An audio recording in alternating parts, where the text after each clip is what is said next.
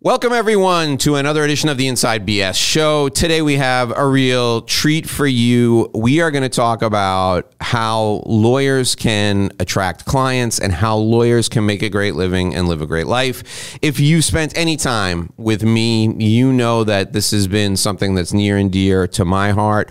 But I have someone who's going to help you and help me become wildly successful. That's right. If you want to have a wildly successful law firm, you want to take good notes. You want to be with us for the entire show today as we talk to Nermin Jasani. Nermin, welcome to the show and thanks for joining us today. Awesome, Dave. It's so wonderful to be here with you today. Thanks for having me. Excited to talk about this. All right. So it's my pleasure to have you with us today. Talk about the first thing I want to know before you give us your whole background and how you got into this is, so your website, when I was doing the research before the show, your website is We Are Wildly Successful. Is that right? That is exactly what it is. We are wildly successful. I love that because it's a brand promise and a website. What gave you the inspiration to name the website We Are Wildly Successful? Because I think it's brilliant. I think it's genius. Well, thank you so much for that. So number one, I believe in gimmicky. I think gimmicky works. So 4-hour work week. I will teach you to be rich. Those are the people I listen to, whose advice I follow. They've got these super gimmicky names, and I loved it. I used to be something else, and now I'm like wildly successful because it fits right. And the definition of successful is so different for everyone, right? And I think encapsulates everyone without being 7 figures or something more specific. It's just successful. However you want to define it, that's what we're going to get you to. All right. So, Nermin, for you, how will you know when you are wildly successful? To be completely honest, I know I'm already there. I do what I love. I get paid to do it. I make a difference for people. I work when I want to work. I don't work when I don't want to work. And for me, that is exactly what successful means. I came up from a very corporate sort of background when it comes to being a law firm and being a lawyer itself. And so right now, the fact that if I didn't want to work on Monday, I could cancel all of my meetings and not get in trouble is amazing. So for me, it's like, all right, I've made it. Like this is the life. So you're implied in what you just said is that each of us defines success for ourselves.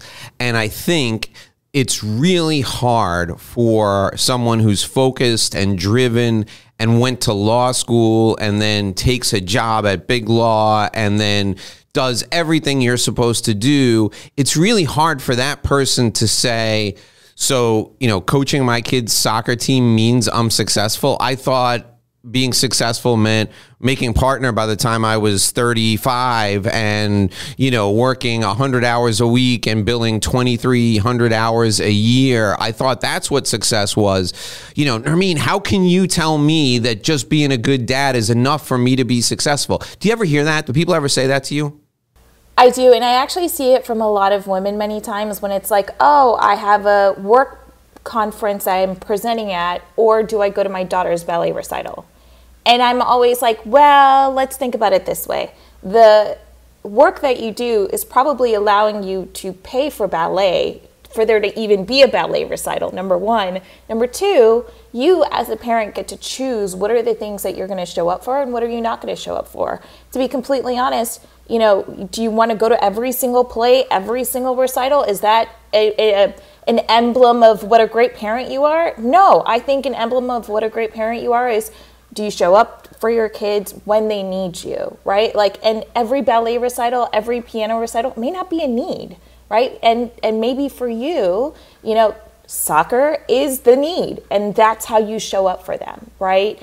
And I think it's amazing and wonderful, but we have to define it for ourselves. We can't just say it's this box definition and then fit it to everyone else. It's a custom-made suit, right? Your size suit is not going to fit me. And that's just how it's going to be. So we just have to have a little bit of flexibility in there. And I think as long as you're open to what it looks like for you, anything is possible from there. So coach me up, Nermin. I have the weight of the judgment of my peers now, and it's on my shoulders, and I feel it. And the folks I went to law school with are advancing, and here I am, and I'm cutting out at 4:00 on Wednesday, and I got a camping trip 2 weeks from now with the Girl Scouts, so I'm not going to be able to be in the office 5 days a week in 2 weeks. And my friends, the people that I graduated from law school with, are advancing, and they're looking at me and they're going, is this guy a real lawyer? I mean, it's like he's never working. What's going on? So coach me up. How do I reconcile those two things in my head? Like, this feels good for me, and this is my definition of success, but I got this judgment of all these people, my partners, the people who, I went to law school with. How do I reconcile those two things in my mind? So there's going to be a kind of funny thing that you can do here, and it's a little bit like dual judgment. So it's like they're judging you for not, staying at work until, 7 p.m. every single night and missing dinner and missing tucking in your kids, right? But the other side of that is maybe they're on their third marriage, right? Like, you have no idea what's going on that side of this street. So, to make this more of a quote unquote positive conversation, just focus on what you're doing and not so much what everyone else is saying. Because even if you stayed until 7 o'clock at night, you better bet there's going to be someone down the hall who's like, oh, clocking out at 7, why not 8 o'clock? Oh, like, half day, huh? Yeah, that's stupid. Exactly. I hate that, yeah.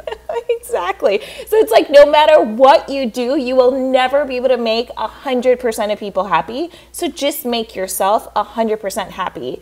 And that is really the best thing that you can do, is try to minimize all the noise from the outside, and also unfollow those people on social media.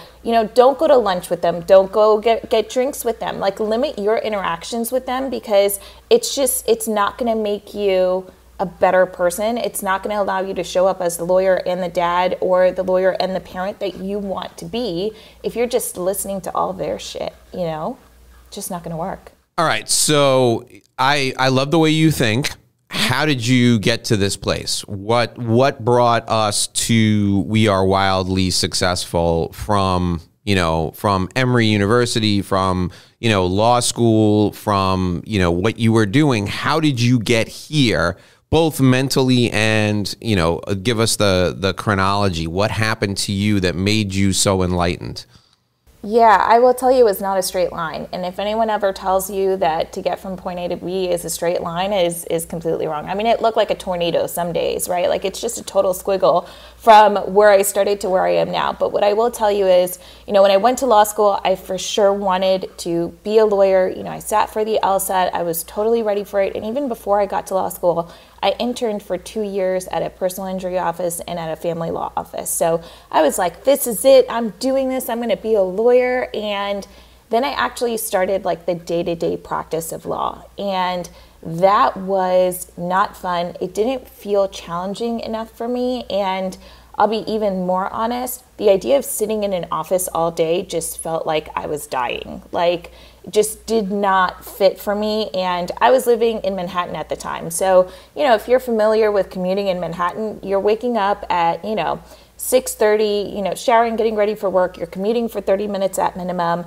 You're getting into the office. You're changing into, your work shoes, because no one actually wears 5-inch heels, commuting around. That's only on TV. It's not reality. And, you work all day, you eat, you don't even have lunch, you sit at your desk for lunch, and then at 6 or 7 o'clock, you go to the gym, and then you go home, and then rinse and repeat. That was not the life I wanted to live. And the honest truth is that when I was in law school, no one actually broke down for me that this is the day-to-day of what my life was going to look like.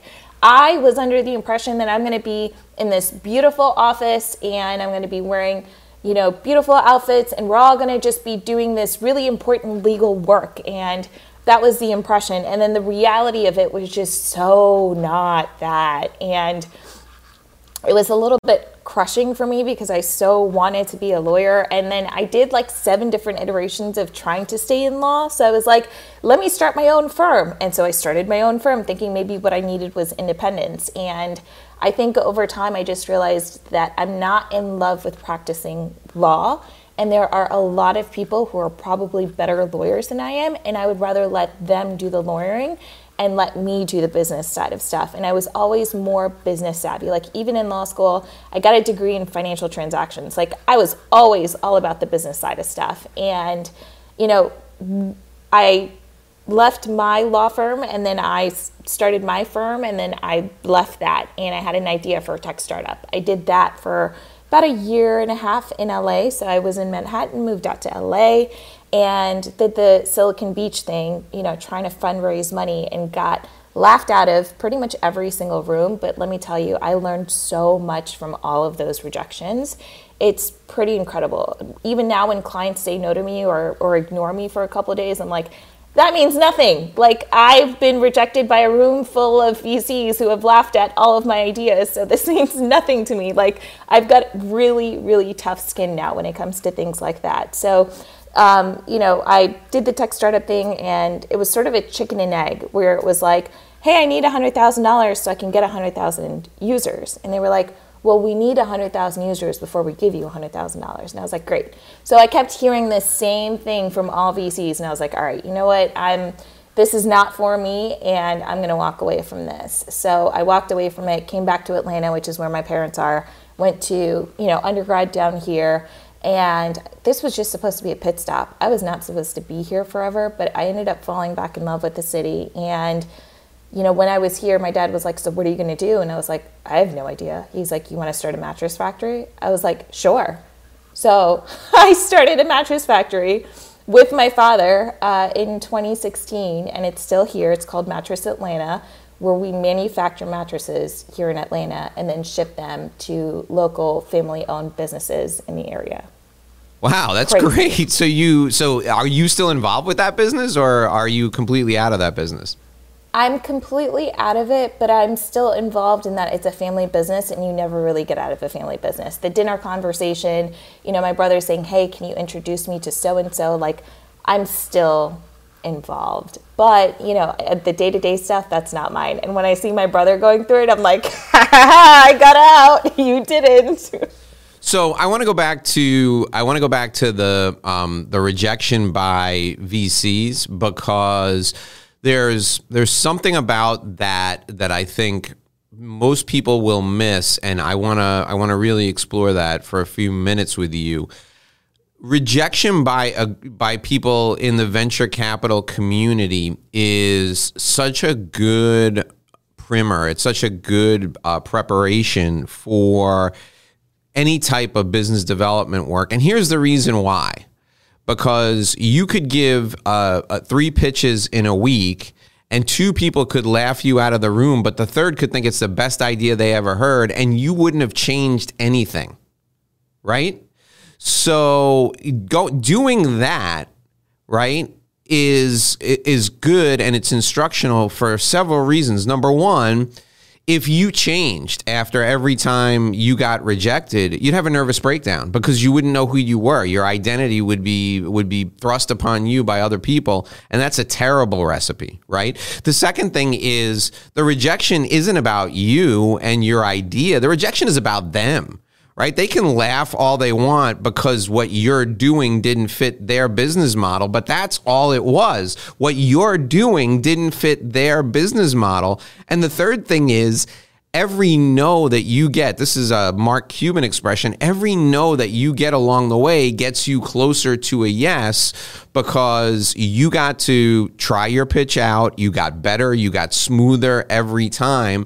And each time somebody rejects you, you actually get closer to a yes. So, you know, putting yourself through that, you didn't go into it, I'm sure, and I'll let you react to this. You didn't go into it, I'm sure, saying, hey, listen, I can't wait to run through the meat grinder and get my ass handed to me 60 consecutive times before I'm successful, because I'm really going to learn a lot. Nobody does that, right? But I think if you don't stop for a minute and say, this is the greatest learning experience of my career, you're really missing out. What are your thoughts? Yeah, I mean, I'll tell you, Dave, I was so doe-eyed about the whole experience. I was like, oh, people are just going to want to give me money. This is such a good idea. Who's not going to want to pursue this? And then I will tell you that for the rejections that I got, they were so interesting because at the time I wasn't listening to what they were saying, but I will tell you, I apply that advice every day now. So they came to me and they were like, Nermin, what is your business model? How are you going to make money from this thing? And I didn't have an answer. I was like, no, but you'll just give me money, right? And then you'll make money from the users, right? Like that's how you'll that's how Facebook was doing it. They didn't have ads back then.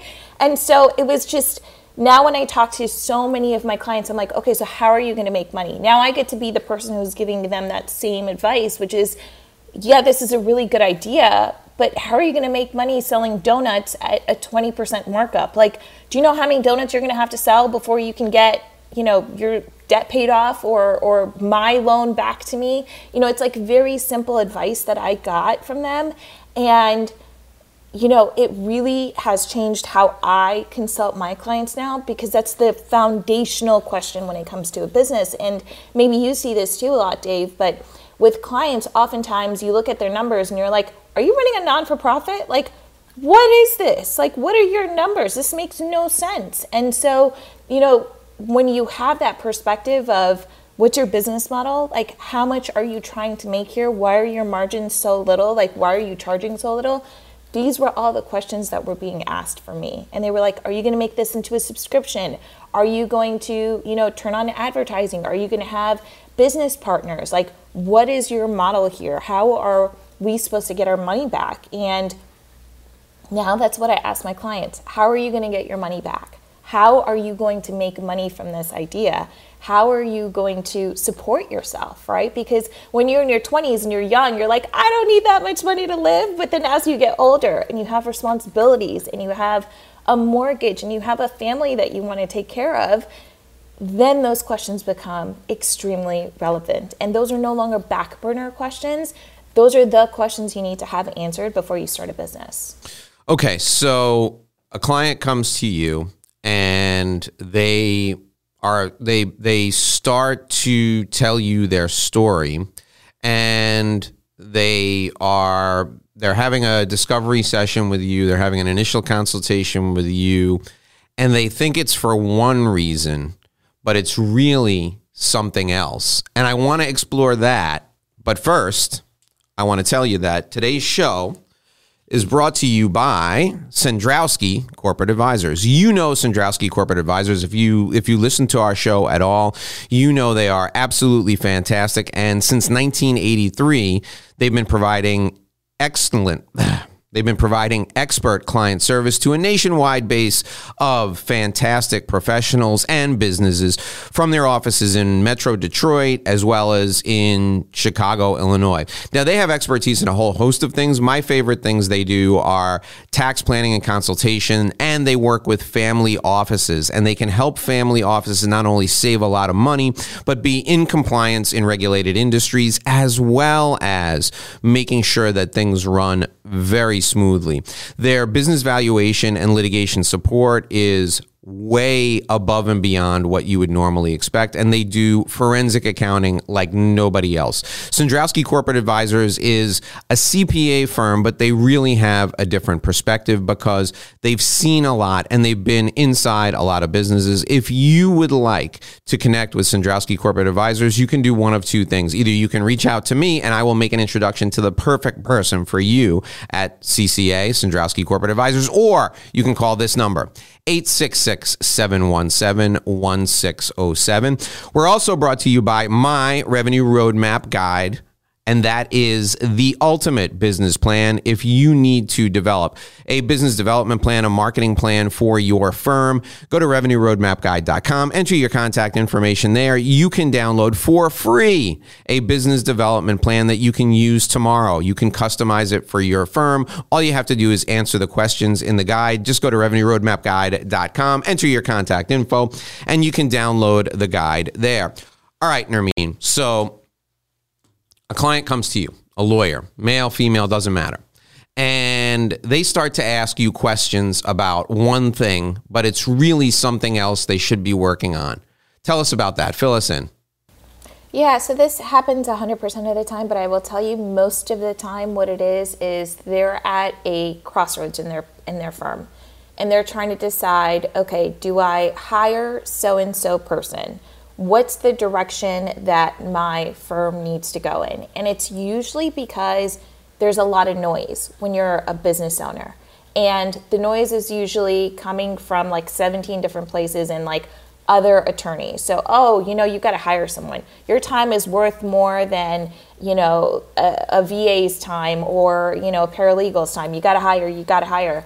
And they just get so confused. And my conversation with them is always, can you afford at least 3 months of this person's salary right now in this moment? If you can't, forget about it, let it go. Because if you hit a bump in the road, I don't want you to have a conversation of, do I pay myself or do I pay my paralegal? That is a scary place to be. And I've seen so many firms grow way too fast, and then they hire all these people because they think that the work is going to come in, and then the work doesn't come in. And then you know what happens? They start charging less. And then that just becomes their new business model. We're the cheap attorneys that we're gonna charge you, $250 an hour or $300 an hour, when really the going rate needs to be $400 or $500.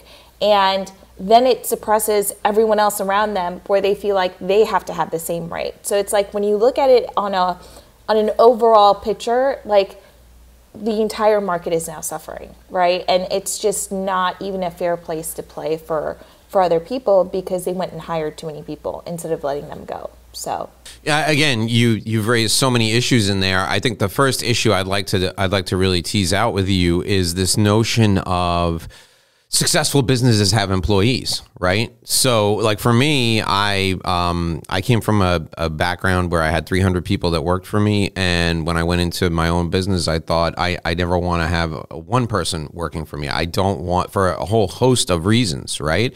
And then I went to like an EO meeting, an entrepreneurs organization meeting. And they said to me, all right, you have to give us your numbers for your business. And I told them what my revenue was at the time. And they were like, wow. And how many employees do you have? And I said, none. I don't want any employees. And they were like, wow, you can't join. You have to have at least, I forget what it is, like 10. You have to have at least 10 employees. I'm like, that's ridiculous. I said, I make the money I make, and I make probably more money than somebody who would have, a 15 or a 20 employee business. And I take that money home, my profit is like 80%. Why would I want to screw that up? And people don't get it. So Nermin, tell us, how do you go to these people and say, like, do you grab them and shake them and just be like, what are you doing? You're screwing it up.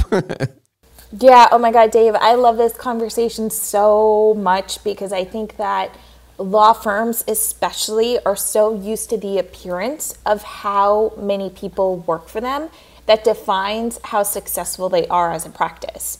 And I will tell you that even my small and solo law firm owners will try to model the big law firm owner and the big law model. And my response to them is, you cannot afford multiple bodies, because when you look at big law, there's someone who delivers the mail, there's someone who orders lunch, there's someone who literally just sits on Zoom calls helping attorneys when there are issues with the Zoom call. Like, you cannot afford that support as a solopreneur or even as a small firm. So yeah, I mean, my conversation with them is inside of numbers. So I give them the numbers. I'm like, listen, you make $400,000 a year, for example.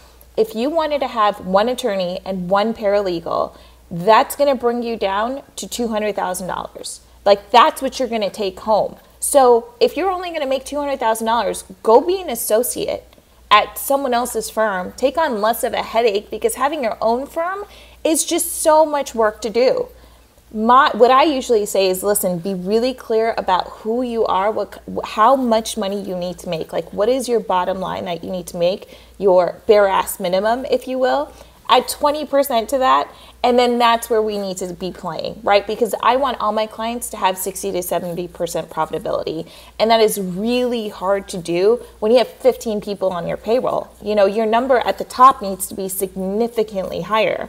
And that just means that you have to be spending a lot of money on marketing if you want to be, a 7-figure, 8-figure firm and your take home is $500,000, right? I would much rather you be a $600,000 revenue firm and you take home 500 because you don't have that much overhead. So Dave, I'm totally with you on this conversation. I don't know why, I get why like there's a conversation around, you got to have employees to really be successful.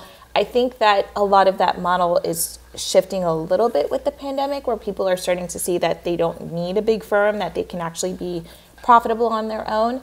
The second part of that conversation, Dave, is like people problems. Who wants people problems? I am not someone who wants to deal with people problems.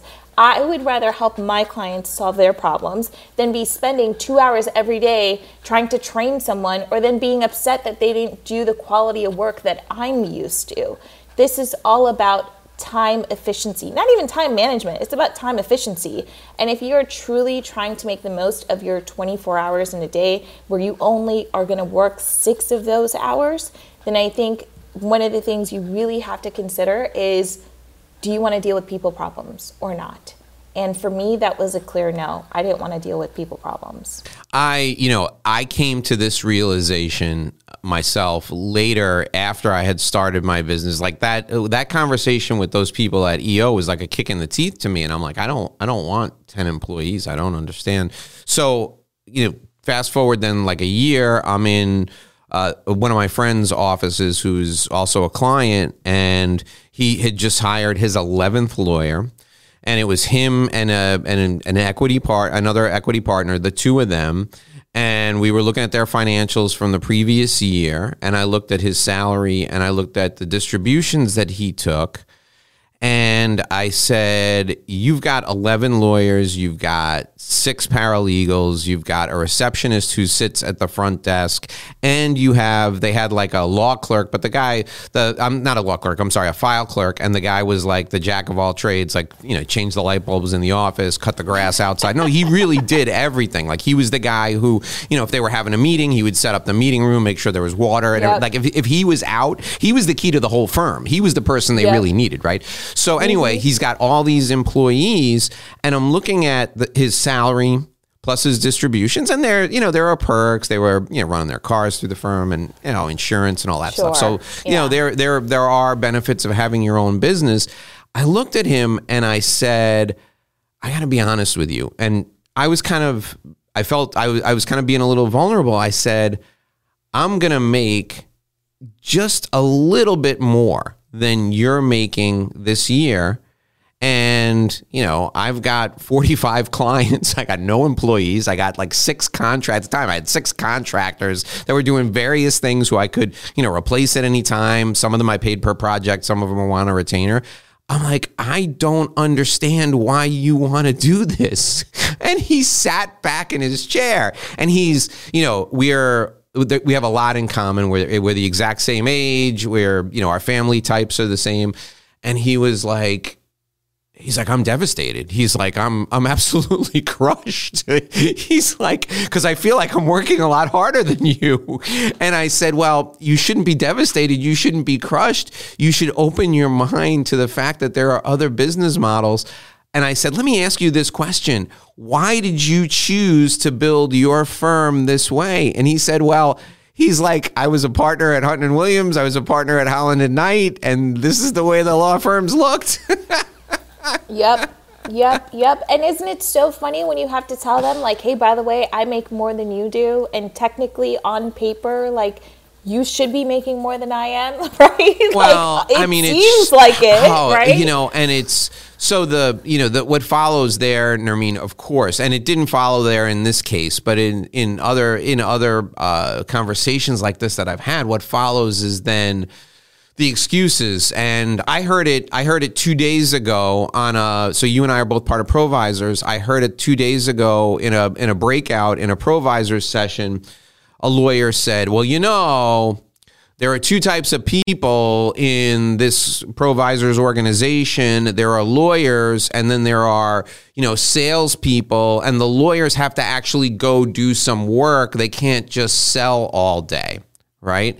Meaning like and everybody in this breakout was a lawyer except for me. So like I'm out there banging on doors all day long and I'm not actually doing any work, right? And like that isn't hard work to begin with. So I think what you have to, and you know, I want your opinion on this, but what you have to get straight is, hey, look, the first thing we have to do is we have to figure out how we're going to develop relationships with people and provide value.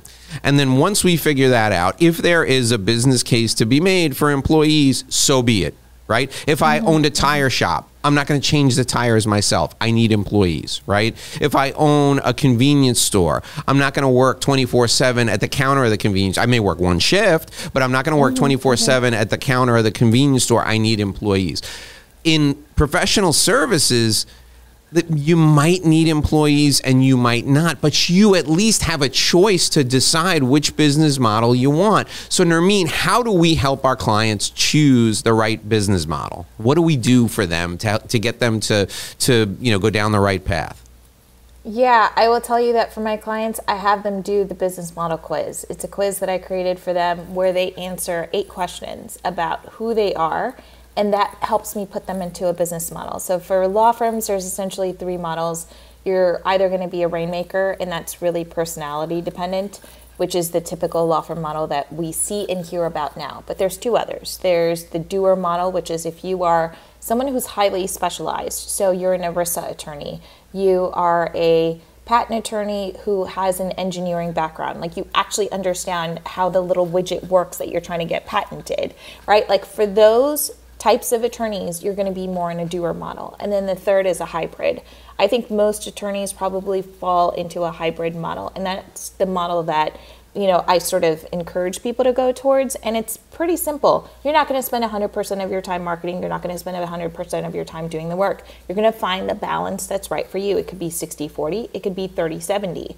Doesn't mean that, you know, you're going to do all of the marketing. Doesn't mean you're going to do all the work. But the most important thing, I think, is understanding that attorneys oftentimes take on clients that they should not take on because they're afraid of saying no to the work, because then they're afraid that they're not going to be able to pay that very expensive overhead, right? So when you sit down and you actually figure out what your practice area is going to be and the kind of clients that you're going to work with, you also have to then get comfortable saying, no, you were not the right fit for this firm. Let me put you in touch with someone else. If you have a client who's coming in and saying, oh, you charge $500 an hour for your, you know, for your expertise. And they're like, well, can you do it at $300? Can you do it at $350? I mean, if they're having that conversation with you in the first meeting, there's no way that you're going to be able to get them up to $500, number one. Number two, they are already in your face just disrespecting you and don't really understand the value that you are bringing. And then number three, I think that, you know, they're very quickly going to become that vampire client where you're going to send them your invoice and you're going to say, here's the work that was completed. They're going to come back and argue with you and about every single line item that you have on that invoice. And now you're spending your time, those 24 hours that you have, fighting with a client that you should have never brought on. You're now asking your associates to reduce the number of hours that they worked. And it just becomes this whole like vomit of problems because you didn't at the first step say, you know what, you're not going to be a good client for us. And I'm so sorry, but here's another firm that might be a better fit for you.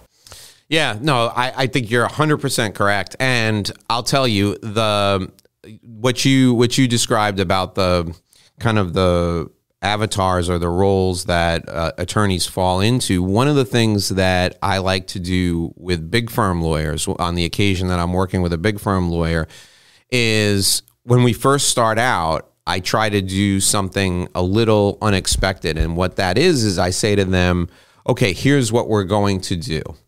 I want you to pick a practice area other than the practice area in which you work. And I want us to focus our business development efforts on that practice area.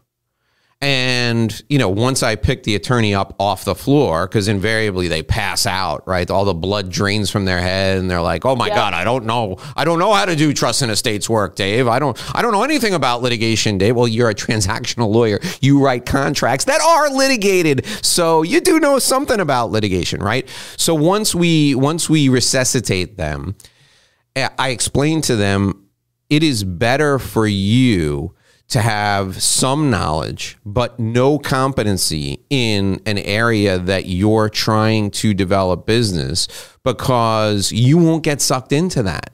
You can develop $1 million worth of business in that practice area, and it will not take one more hour of your time.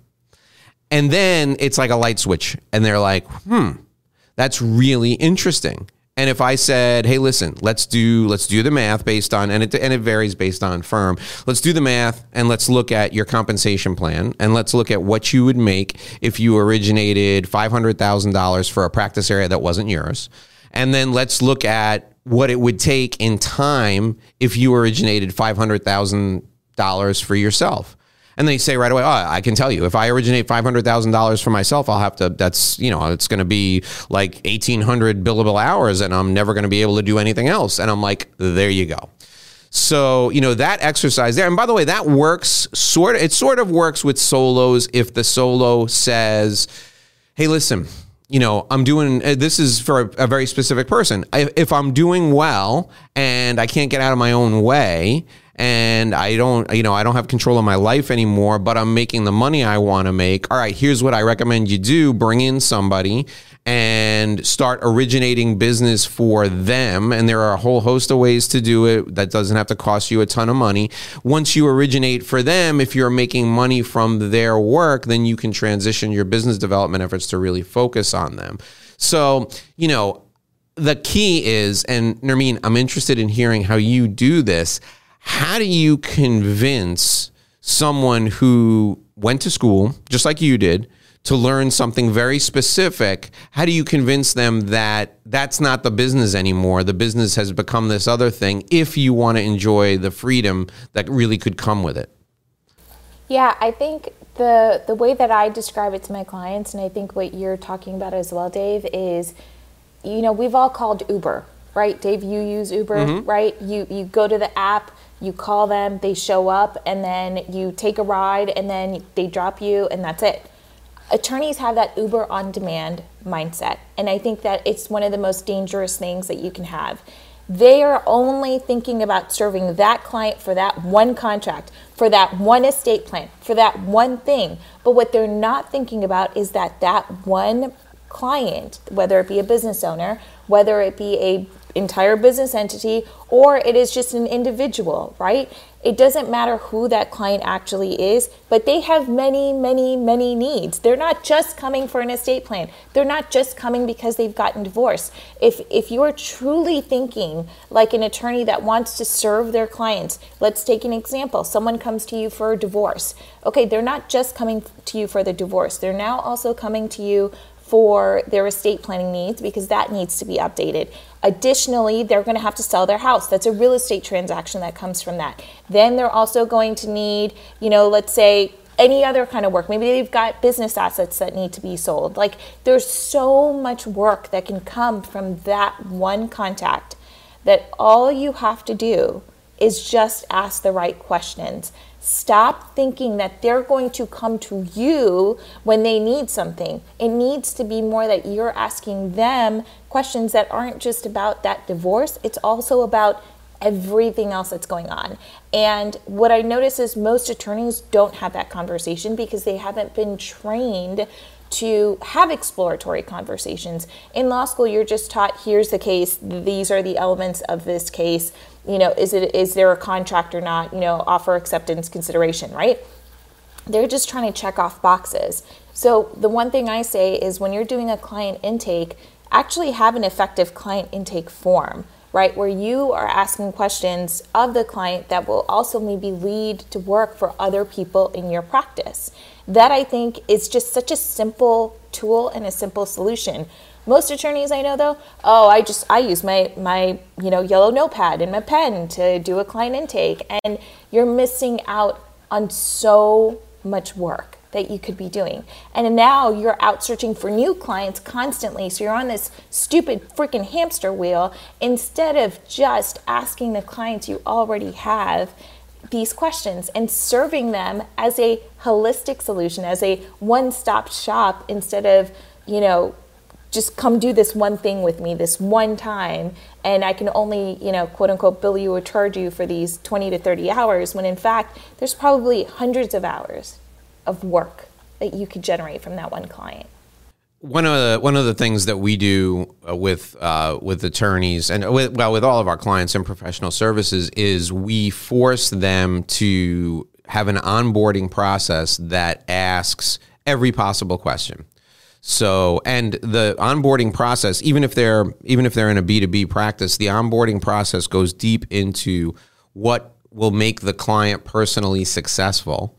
And I have the attorneys, or I have the client develop the list of questions themselves. I prompt them, but if they're coming up with the questions themselves, it's more likely to stick. It's more likely for them to have the recall that they need when they have to ask the questions. And in the onboarding process, that's a time when you can ask any question at all, and nobody's going to say, well, why are you asking me that? Because if they ever did say that, you would say, I need a holistic picture in order to represent you. So, you should be asking who their CPA is. You should be asking, who sold them their life insurance. You should be asking if they have key person insurance for their firm. You should be asking if they have general liability insurance or directors and officers liability insurance if they're in a larger firm.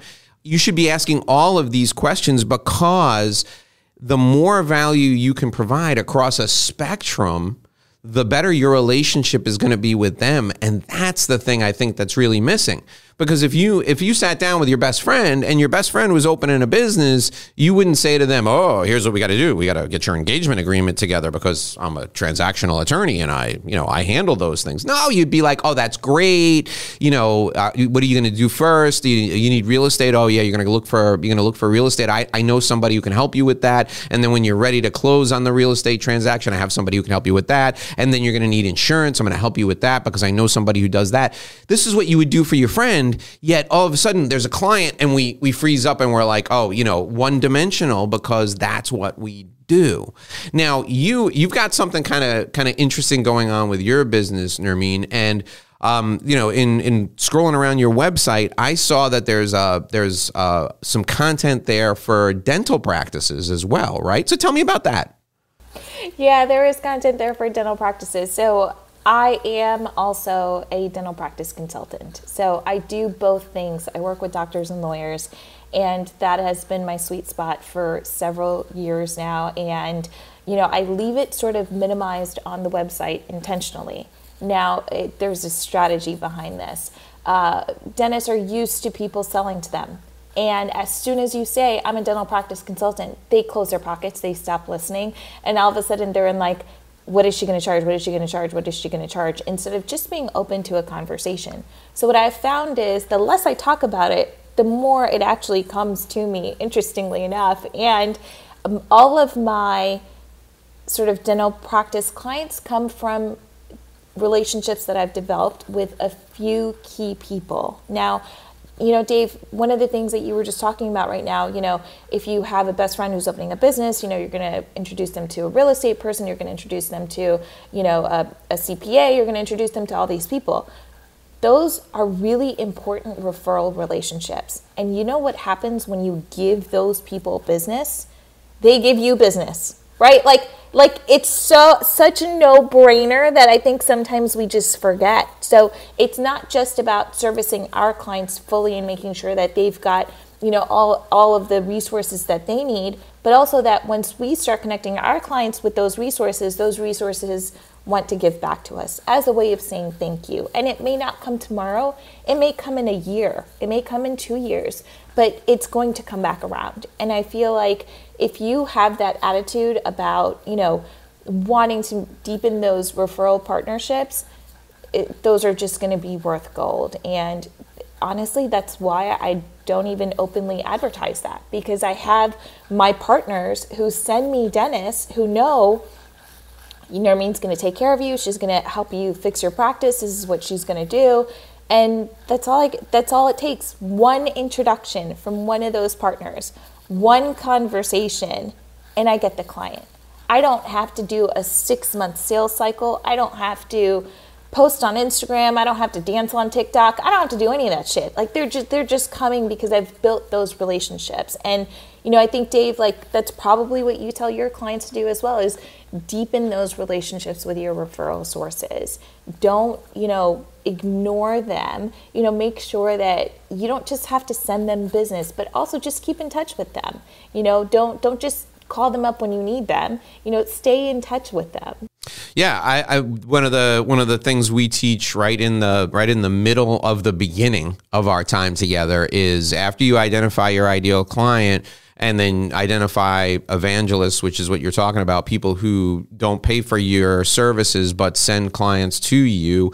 After you do those two things, the key is to stay in touch with them in a way that's meaningful and valuable. And you know, I teach you have to refer someone business at least 3 times, like good business, not garbage. You have to refer them good business at least 3 times. Then you have my permission to give up on them if nothing comes back from it. But you have to stay in touch with them because, and the other thing we teach them too is you have to teach other people how to refer you. Right. So we don't, and you know, we're going to wrap up here in a couple of minutes, but before we do, I want to kind of explore this with you because, you know, we both found each other through a network of professionals. So I want to talk about professional networks and how you maximize your membership in them. And let's start that conversation by talking about teaching people how to refer you, because the way Nermin likes to get a client may not be the same way Dave Lorenzo likes to get a client, right? So like for me, the way I teach people to refer me is when I have someone who's ready, willing, and able to do business with, like if I had somebody who's ready, willing, and able to do business with you. We're still in the time of COVID. So if you're listening to this 5 years after COVID ended, I'll give you the way to do it then. But right now, how I would do it is I would set up a Zoom call. Before I set up the Zoom call, I would say, I'm going to introduce you to my friend Nermin. She's going to help you build a wildly successful law firm. I think you're going to hit it off with her for these reasons. And here's the thing. Nermin is not inexpensive. So if you have any issue with spending money to advance your future, don't let me make this introduction. And then I would say, here is the price range for Nermin's services. I want you to think about it. If you're open to having a conversation, and I'm not pressuring you to say yes, I just want you to go into this with an open mind. If you're open to having a conversation, I'll set up a meeting for the 3 of us. I'll make sure Nermin doesn't provide any hard sell, but you'll get to know her. She'll get to know you. And then you guys can decide if you want to have a follow-up conversation or not. That's the way I refer people when I have someone who's ready, willing, and able to do business. Now, an evangelist relationship is different. So if I were introducing you, Nermin, to like somebody who does dental equipment, let's say, and that was a good fit for you, I would go to that person. I would say, I'm going to introduce you to my friend Nermin, and here's the way she works.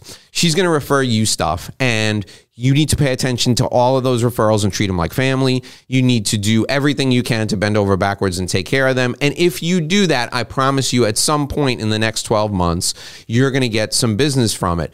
But when she sends you a referral, you're going to have to look for somebody for her. You're going to have to send business back to her. And if you don't think this is going to be a productive relationship, wait and see the quality of referrals that she sends you, because I promise you they're going to be good referrals. Do you want me to make that connection? So what I did, I set the table, and then I made the introduction, and I took away all the objections that could be possible. That's the way I want to get referrals. So that's the way I refer business out. But what do we see all the time?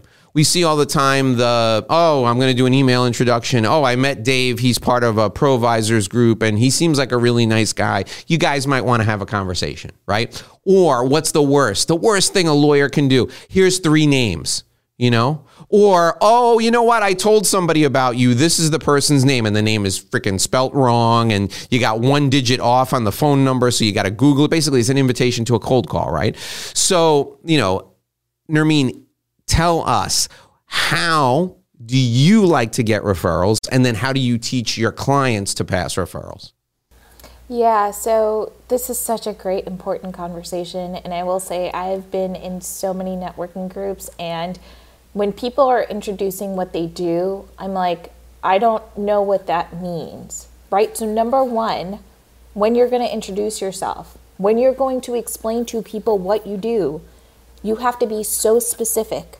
You cannot tell people this whole big thing full of legal jargon. Do you know what I hear attorneys saying all the time?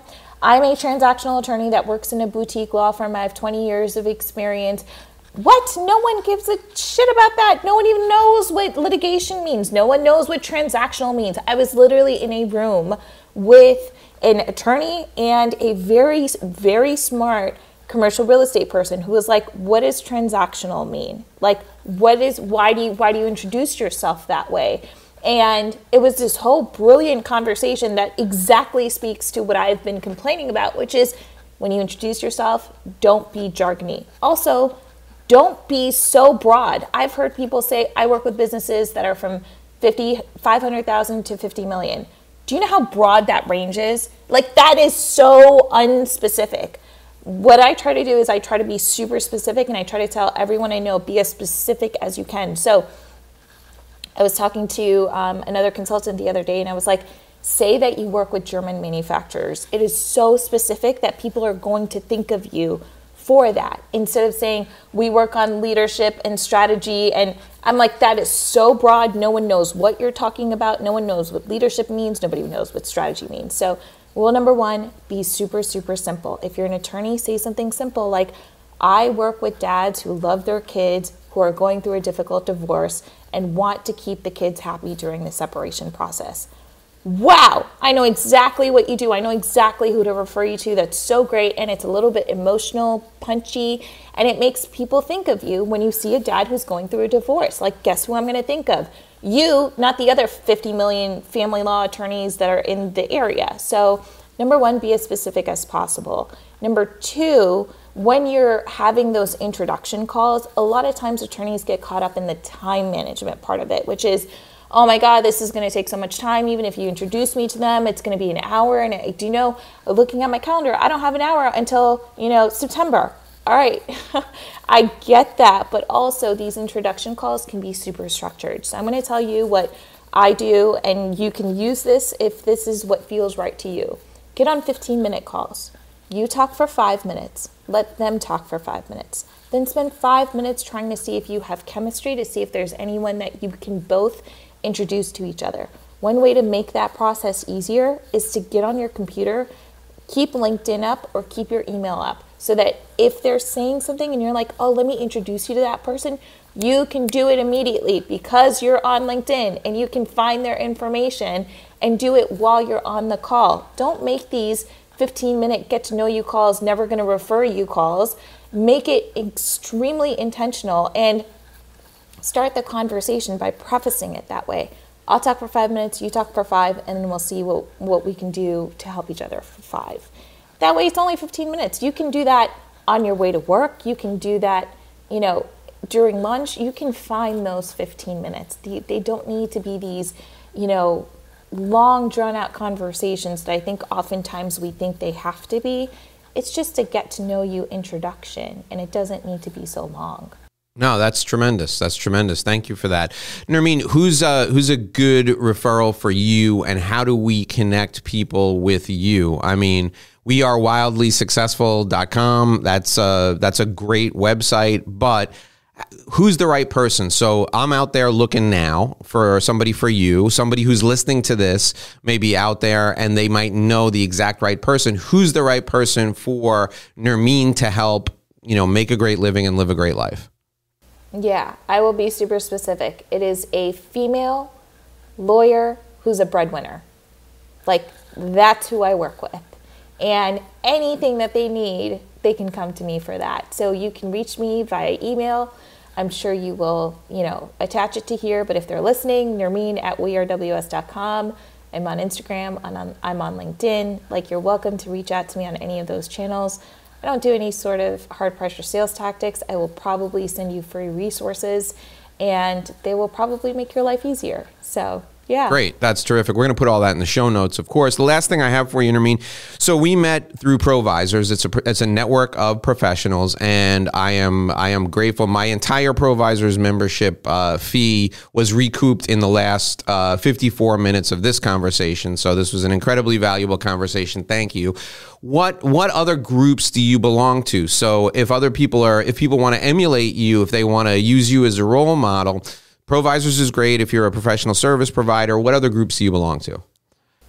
Yeah, so I'll tell you what I did before I started with Provisors. So one, I was in Exit Planning Exchange. They are a national networking group. If you have anything to do with exit planning, that is another group I would recommend. They've got tons of chapters, and you can go to different chapters because everything's still on Zoom. So I highly recommend them as a group. The second one that I did was I joined a local club. So I joined the Buckhead Club here in Atlanta. I'm sure every single state has one. Essentially, you can go there, you can meet people, you can grab lunch with members. They have their own internal networking events. If you are new, it is a great place to go and just spend your time there. Go hang out there. Even now, a lot of them are open and they are practicing, COVID protocols. They've got all of that in place. So if you're someone who just needs to be in person, go join a club like that. Spend your days there and get to know the people who frequent the place. Get to know the staff who work there, because the staff who work there know everyone else who's a member. And they are more than happy to connect their members, because that means that they're gonna come and do lunch there and spend money there and come and get drinks there and all of that. So I would highly recommend those two things. The third thing I would say is please use LinkedIn. LinkedIn is a really, really important platform if you are any sort of a professional. The kind of resources that are available there. And the other thing I will say is I talk to a lot of LinkedIn creators who put content out there. The thing to remember is there's not as much content on LinkedIn as there is on Instagram. So if you're going to choose one, choose LinkedIn, because it is not as busy and they are looking for content and they are going to show your content to at least 10 to 12% of your following audience. Instagram is only going to show it to 3 to 7%. So just by numbers there, LinkedIn wins. And it is really where people are going specifically to find people. They're not looking for photos, they're not looking for recipes. They're going intentionally in pursuit of something. Pop up on their radar. Keep posting on LinkedIn at least twice a week and make it engaging and make it interactive. Great advice. I think that's amazing, fantastic advice, and I really appreciate you sharing it with our audience. Nermin, it has been an absolute pleasure having you with us today. Thanks for spending all this extra time. We really are grateful. Those of you who want to reach out to Nermin, all you need to do is just put in "We Are Wildly Successful," and you can put in her name, and she's going to come up. I mean, there's no other wildly successful Nermins on the internet today. And I got all the stuff for you in the show notes. All you got to do is scroll down into the show notes. Nermin, thank you. It was an honor to have you here. I really appreciate it.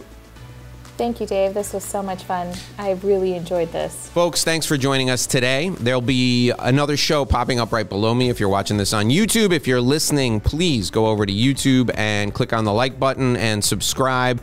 Remember, folks, Cendrowski Corporate Advisors is the place to go if you need help with anything related to your accounting. You can find them in Chicago. You can find them in Michigan. They do tax planning. They do business strategy consulting. They do family office advisory. If you're interested in hearing what Cendrowski Corporate Advisors can do for you, you can call me or you can dial this number, 866-717-1607. Also, don't forget the Revenue Roadmap Guide. That's my business plan for you to take your firm to the next level. It's absolutely free. Go to revenueroadmapguide.com, enter your contact info. You can download it there. We will be right back here again tomorrow with another fantastic show. So until then, here's hoping you make a great living and live a great life.